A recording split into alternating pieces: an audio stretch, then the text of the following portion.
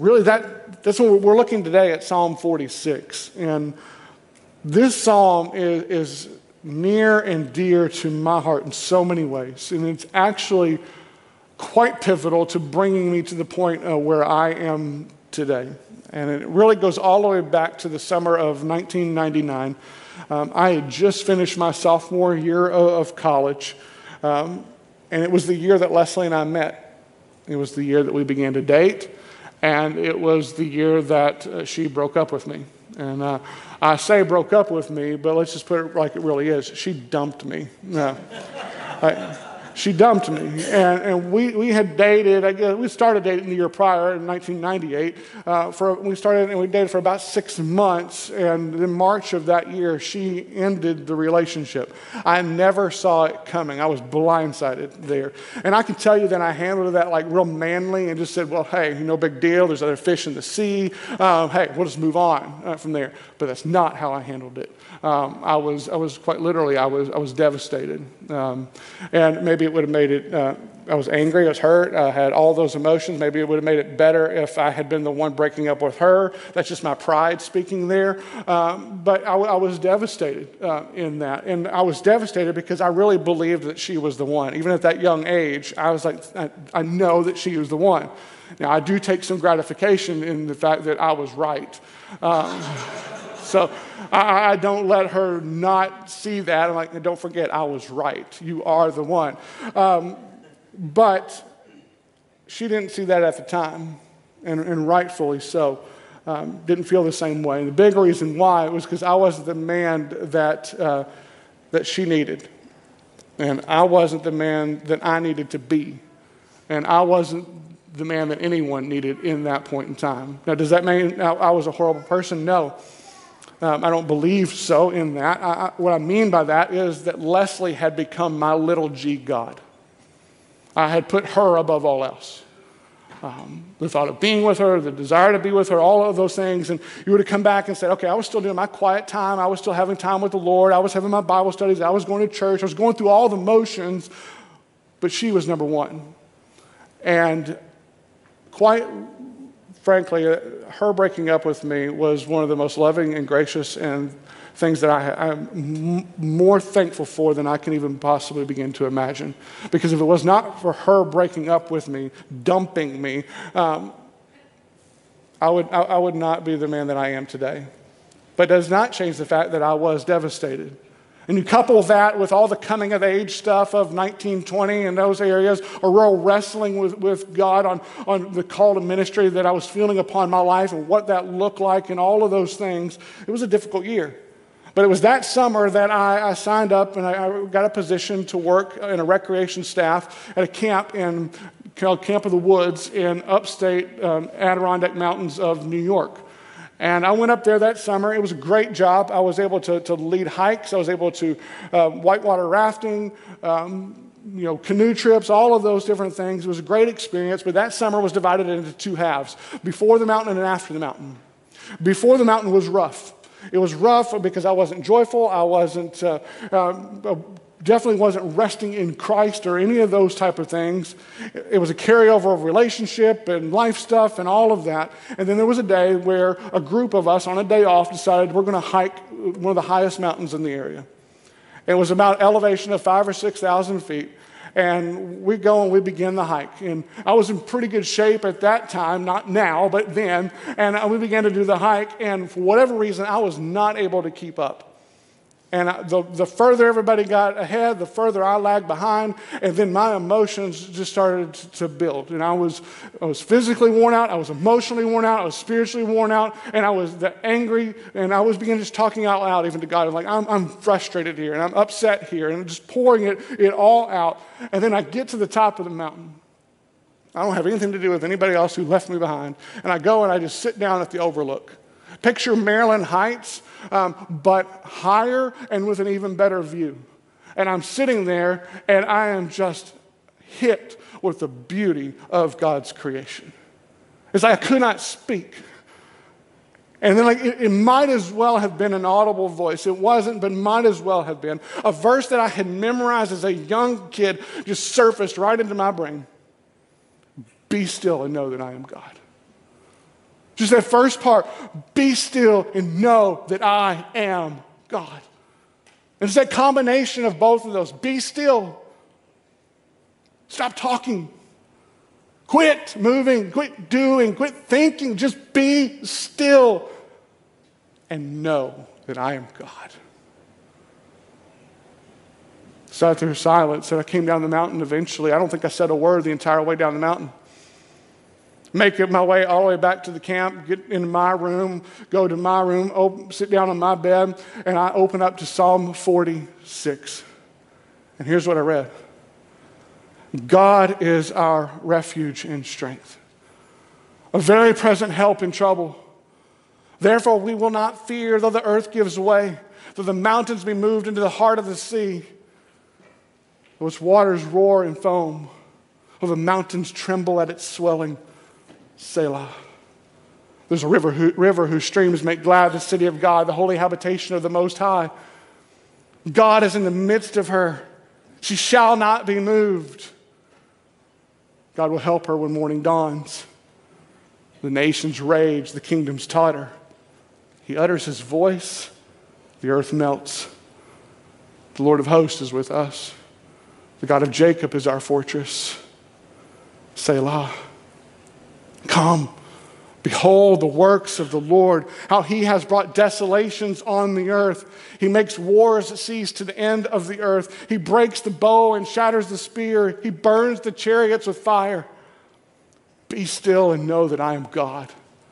I will be exalted among the nations. I will be exalted in the earth. The Lord of hosts is with us. The God of Jacob is our fortress. Selah.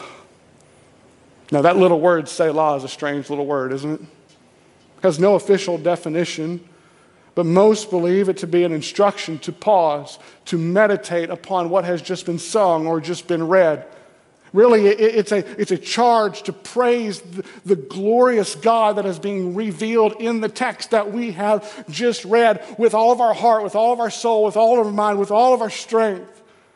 Give this God praise. And sitting in my little bed in that little cabin in upstate New York, no TV, no smartphone, don't even think I had a dumb phone, no computer, just me and God's Word. That's exactly what I found myself doing. Humbled. As all the emotions, all the feelings, all the thoughts that I had been wrestling with were being illustrated in this text right here. Talk about earth giving way. That's what it felt like to me. Mountains like moving, waters roaring. That's what it felt like to me. That's the way I felt. Now, looking back, now 20 years later, I'm like, dude, you're 20 years old. Those troubles are nothing. But they weren't nothing at the time. They were something. Just like whatever you're going through right now, whatever you're going through today isn't nothing to you. Big or small, whatever you're going through right now feels huge at the time that you're going through it. It's massive. It's all-consuming. You can feel like the earth is giving way all around you, and that feeling is real no matter what anybody else wants to say. That's the way you feel. That is your present. So the question is, how do we overcome that? How do we continue to fight for joy in the midst of the darkness? How do we continue in the faith when it feels quite literally like the earth is giving way all around us? Well, these are the types of questions that I want to attempt or try to answer as we press into Psalm 46 today. A psalm I've probably pressed into as much or more than any text in the Bible, and there's never been a time that I have come away from this psalm without the Holy Spirit like teaching me, comforting me, encouraging me, equipping me, convicting me. There's just so much here. I mean, just from reading what we see here, we can know that the psalmist is experiencing trouble. We know that the psalmist is experiencing fear. There's anxiousness, there's uncertainty, there's instability. We don't even know the exact context of this psalm, but just reading it, we gather that, and immediately this weary heart relates to that. I understand that. I'm like, that's the way I feel. So I can only imagine how the Israelites must have felt when they were under attack from the Assyrians and the Babylonians. The world kind of seems to be caving in around them, wars and all of these things happening, being eventually taken off into exile. And yet they are still singing, God is our refuge and strength, a very present help in trouble. Therefore we shall not fear. So I don't know if you're familiar with this psalm or not, but I have found it to be an extreme source of comfort through various seasons of life, not just 1999, but even the more difficult troubles and trials that have come since. The infertility, the job loss, the church hurt, my own personal insecurities. I come back over and over to this psalm. And since there's no way for us to cover it all, what I want to do is kind of take you back to my interaction with this psalm, focus on verse 10 at first, and then use verse 10 to help us look at the rest of this psalm. Because what are the very first two words of verse 10? Be still. Be still. Which is like the hardest thing in the world for some of us, right? Like we have trouble being still. Can't just sit there. We got to do something. That's why we pick up our phone 1,000 times a day for no apparent reason whatsoever. But just why?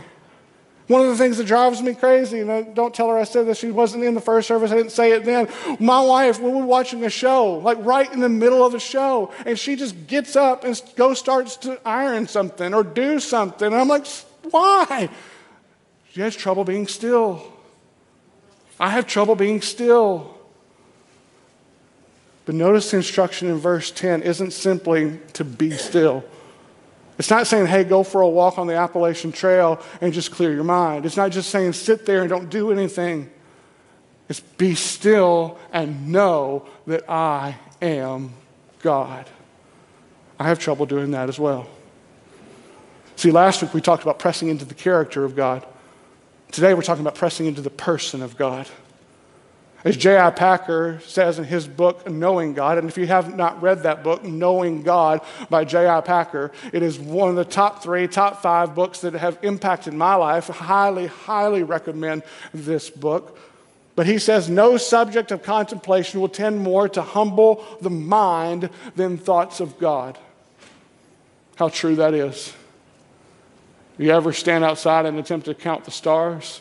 Or to think about where everything came from and to start thinking back about God and the existence of God and his pre-existence over everything. And you're just like, oh, there's the humbling nature that has. But you know what it also does? While that subject humbles the mind, it also expands the mind. It begins us to think about this glorious and great God for who he is, not for some little box that we want to put him in. He is a great and holy and righteous and good God, and that's exactly what I want us to think about. I want it to happen and experience in our lives today as we look at four truths about God that are just jumping off the pages of these texts. Starting with number 1, be still and know that God is all-knowing. Look at verse 1. In the first part of verse 2, God is our refuge and strength, a very present help in trouble. Therefore, we will not fear. What is the psalmist experiencing here? Trouble. He's experiencing fear. And we don't know what the troubles are. We don't know what the fear is extending from. But we can tell from the writing that it's overwhelming. You ever feel that way? Which is why the psalmist is in need of what? Refuge, strength. He needs help. And here's what I find comforting. God knows this. God knows he needs help. See, God is our refuge and strength because he knows we need refuge and strength. He knows this. Even when we do not realize it ourselves, God knows we need it. You want to get straight to the heart of the matter? That's what we find in Jesus. Refuge from sin. Refuge from death. When it gets to the heart of the matter, it's what we have in the Holy Spirit. The strength, the power to overcome sin. But back to God being all-knowing. Scripture tells us there is nothing that God doesn't know, whether past, present, or future. And that's down to the smallest of details. No matter how seemingly insignificant, he knows. There's nothing outside of the knowledge of God, including our sin. He knows our sin. He knows our sinful hearts better than we know our sinful hearts, which demonstrates his love for us that much more. That he chose us before the foundation of the world to be in him, to be in Christ. Knowing how sinful we are, how we would sin against him, and yet he still chose us. But God's omniscience, his all-knowingness, also means he knows our fears, our troubles, our weaknesses, our anxieties, and he knows them better than we do. He knows them all better than we do. Meaning there's no event or circumstance in your life that is ever going to catch God off guard. Not one. There's not going to be one thing that comes along and you're like, oh, I didn't see that coming. No, he knows all of it. Nothing is outside of the knowledge of God. Nothing. Which I know brings up all kinds of additional questions that we don't have time to dive into today. But here's where I want to dive in. All of this means that we are known by God. Think about that, students. Think about adults. We are known by God.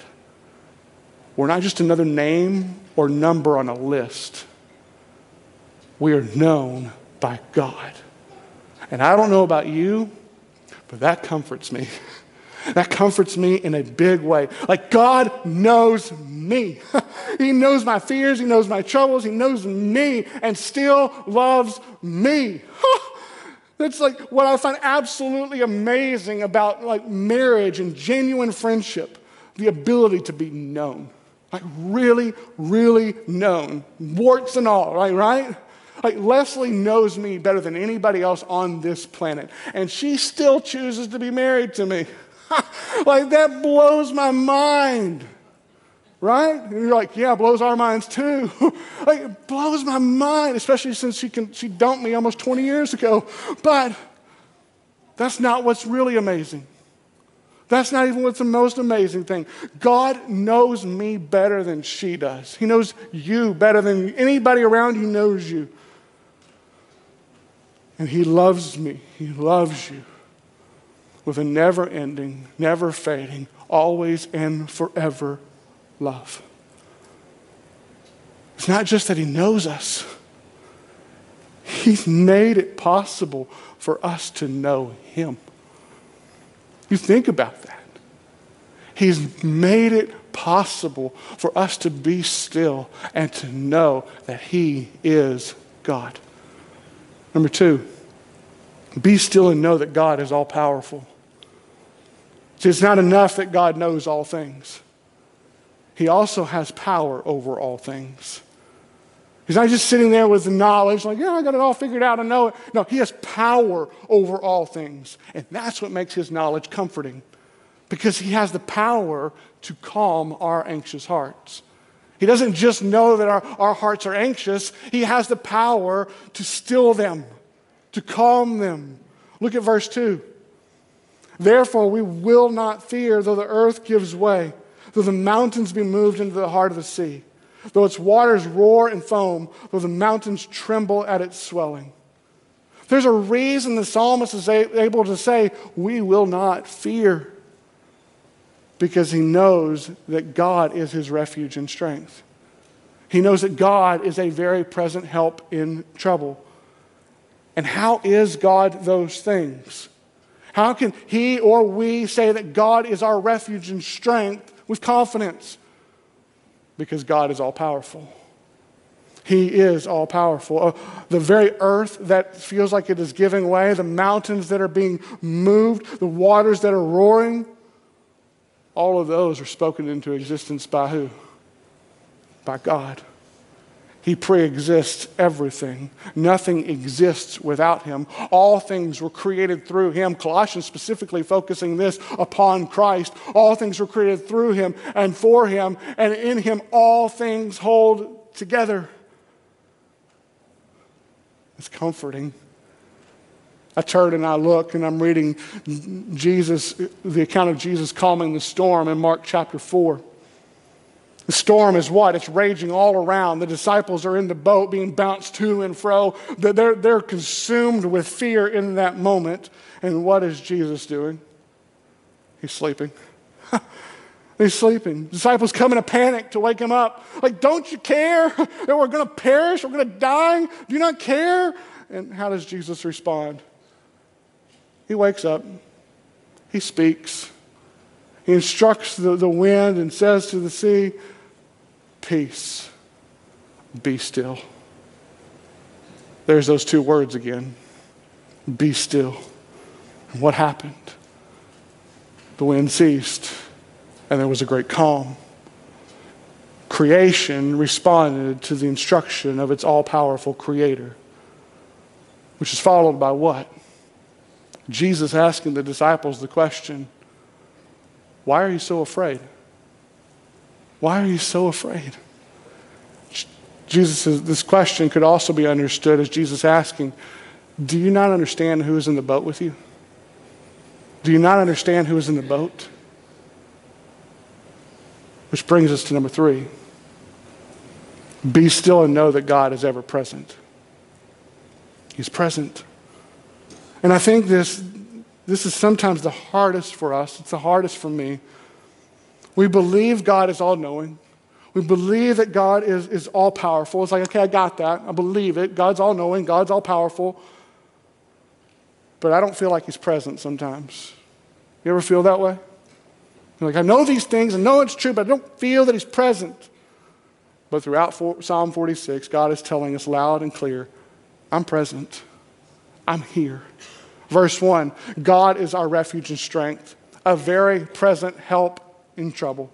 What does that mean? It means that no matter how big the troubles we face are, God is there. In the words of the late philosopher Francis Schaeffer, he is there and he is not silent. He is present with us. He's there in the storm with the disciples. He's present with them.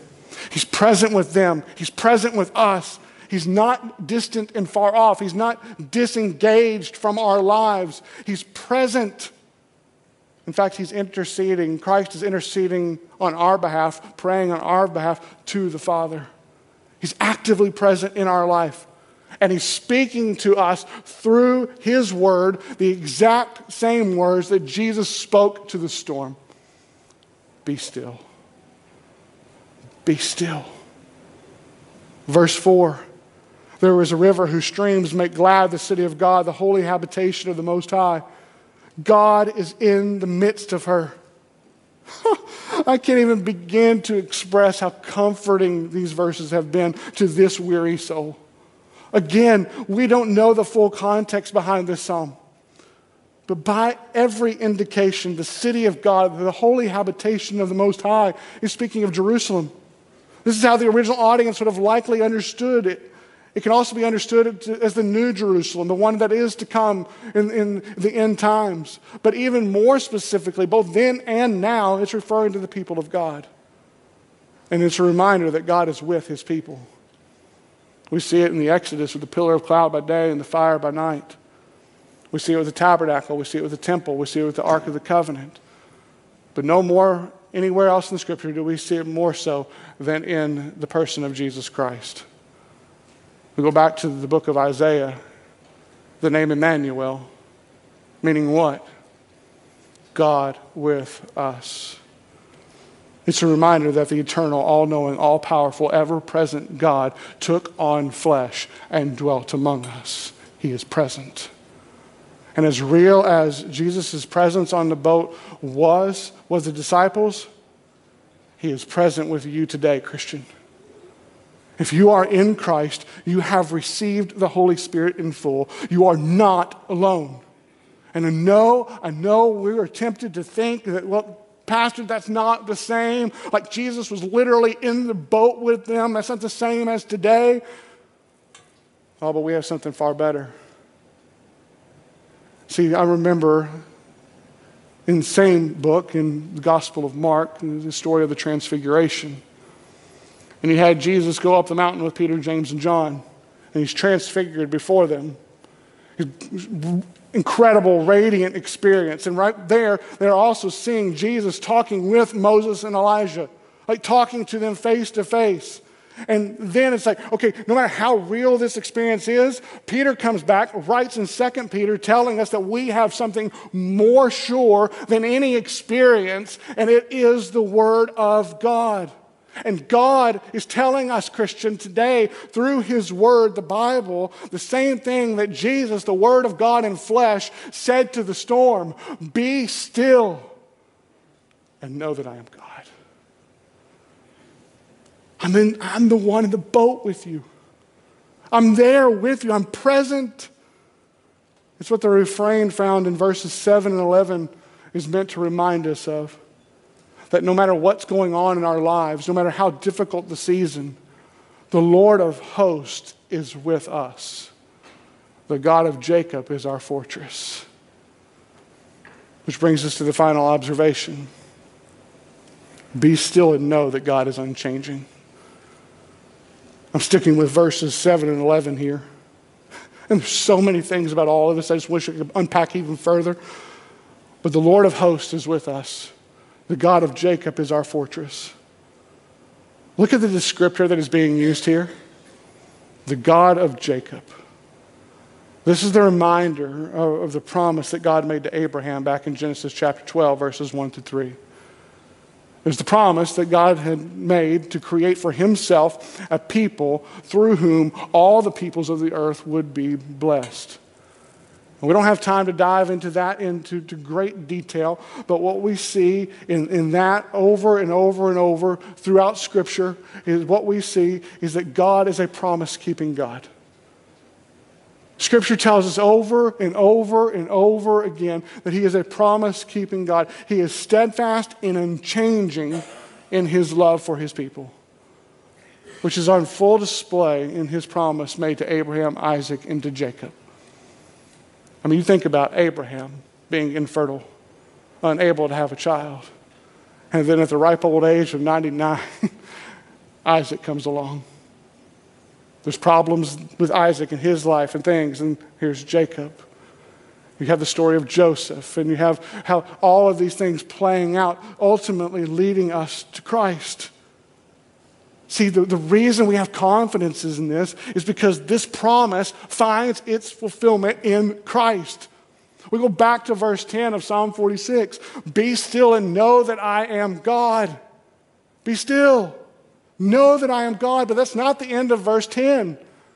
It goes on to say, I will be exalted among the nations and I will be exalted in the earth. How? Through Christ. Through Christ. Notice here, there's no maybes. It's a will be. It's happening. It's a guarantee. See, Christ is our refuge and strength. Christ is our very present help in trouble. Christ is the reason we shall not fear. You notice those calls, those charges, we shall not fear, being found through the Psalms, being found through Scripture. Why? Because what is our greatest enemy? Sin and death. And who defeated them once and for all at the cross? Christ. Once and for all. Christ is with us. We shall not fear. It is through Christ that peace is brought forth and wars cease. It is through Christ that this broken, fallen, curse-ridden world will be brought to desolation and eventually made new. Christ is our fortress. So no matter how difficult or no matter how joyous this season may be, church, let's take time to be still and know that He is God. For He will be exalted among the nations. He will be exalted in all of the earth. And let's join Him in that exaltation. Let's join in praising him, and worshiping him, proclaiming him.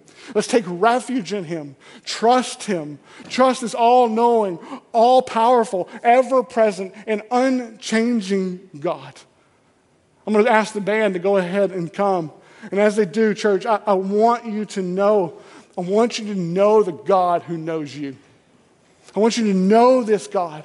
And I'm not just talking about in a saving sense. Yes, that way. Most importantly, first and foremost, yes, that way. But for we who are in Christ, to not just simply go through the motions, not just simply to say that we believe in God, but to know the God who has made himself known, to be still and know that he is God. Church, these are the truths that have carried me for the better part of the last 20 years. Continue to carry me. And I pray that they're going to carry you too. I want you to see the faithfulness of this God. In fact, that's why I've requested the next song just to be simply "Great is Thy Faithfulness," to point us back to this God and the faithfulness of this God. Let's pray together and then let's sing in response. Lord, we thank you. Yes, that you are glorious. Yes, that you are great. And yes, that you are holy. Yes, that you are God.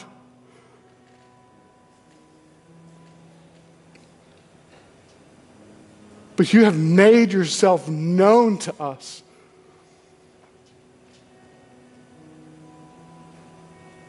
So there's a part of me that just wants to sing, "Behold our God." But in this season of Thanksgiving, I also just want to reflect upon you and say, "Great is thy faithfulness." Upon this wretched sin. Thank you for your faithfulness. Thank you for Christ. And Father, for anyone here who does not know Christ, make yourself known to him today. Convict us of sin that is known and unknown. Bring us to faith and deeper faith today. In Jesus' name, amen.